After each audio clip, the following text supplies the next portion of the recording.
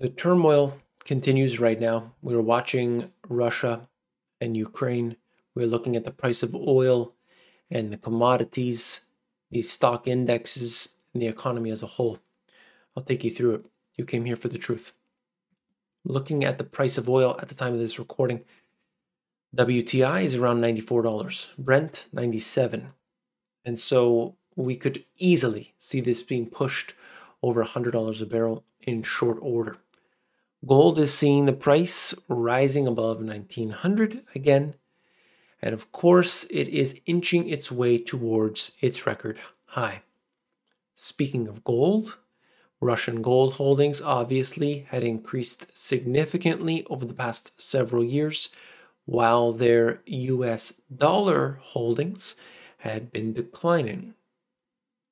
You look at the comparison here of the price of gold as well as Russia's gold holdings, and there is a certain correlation. So perhaps you could argue Russia had a good idea in increasing their gold holdings.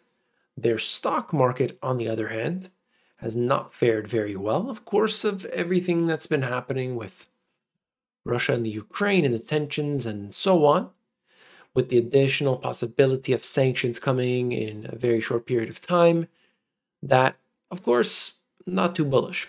That's just comparing the Russian stock market to the S&P. So looking at the difference there, the Russian stock market clearly way off its highs that it experienced in the fourth quarter of 2021. This is just showing us some, potential here and what could happen, what has happened as a result of the geopolitical shocks. All around the world, markets were affected by what has happened, in addition to all of the activities of the central banks and so on. Now, looking at oil, I think to me it is very clear $100 a barrel. Forget about the fundamentals, the supply and demand, the need for more of oil and all the different products that are made from oil.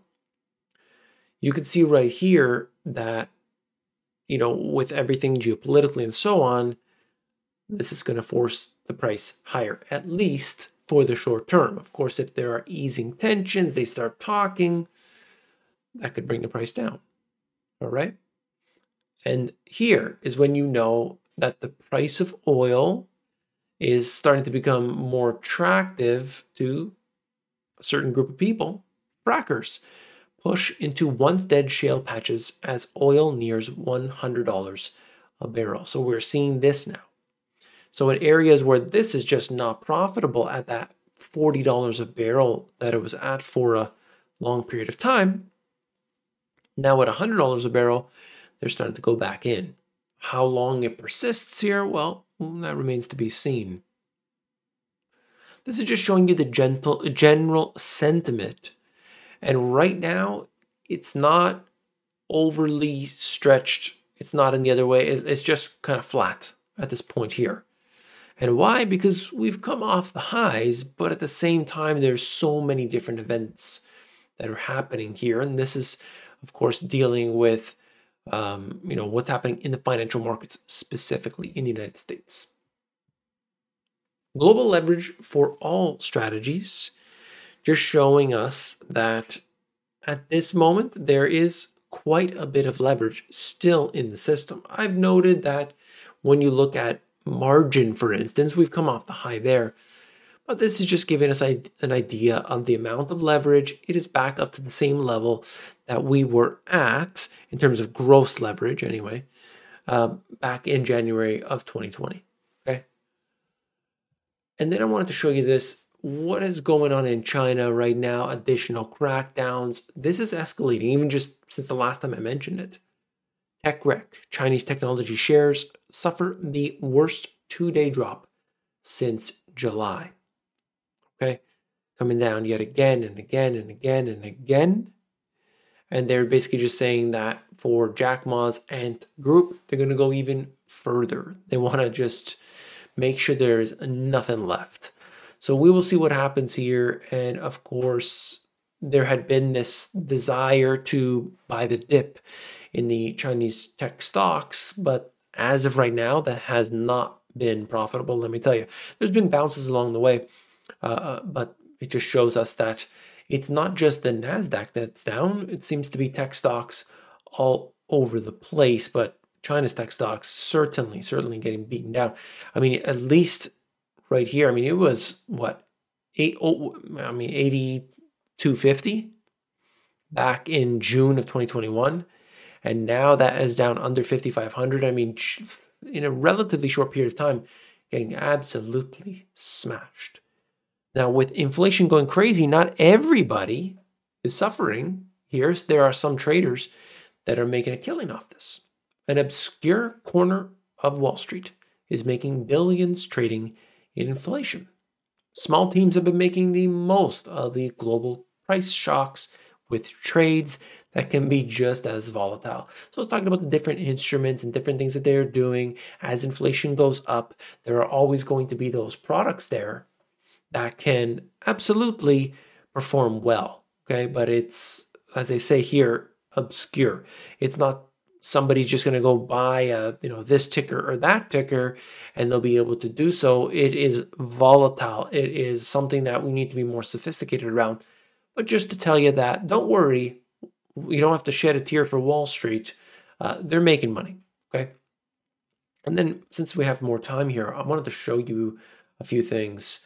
Looking at this, Bank of Canada. Now, of course, with everything happening with Russia, Ukraine, the tensions, this may give rise to central banks having an excuse to pump money in.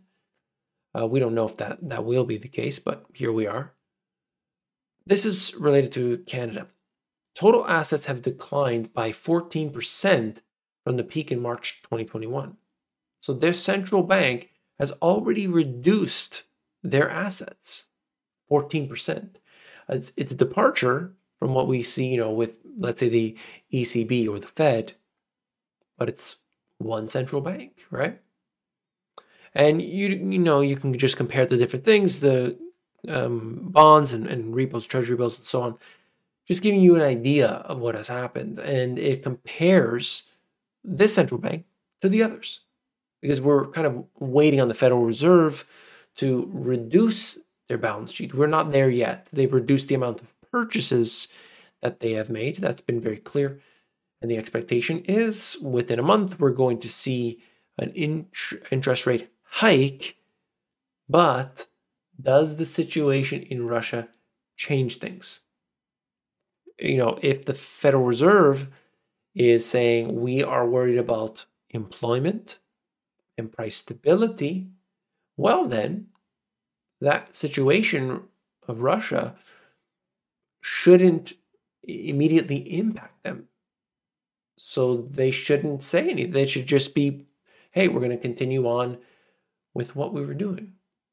But that remains to be seen.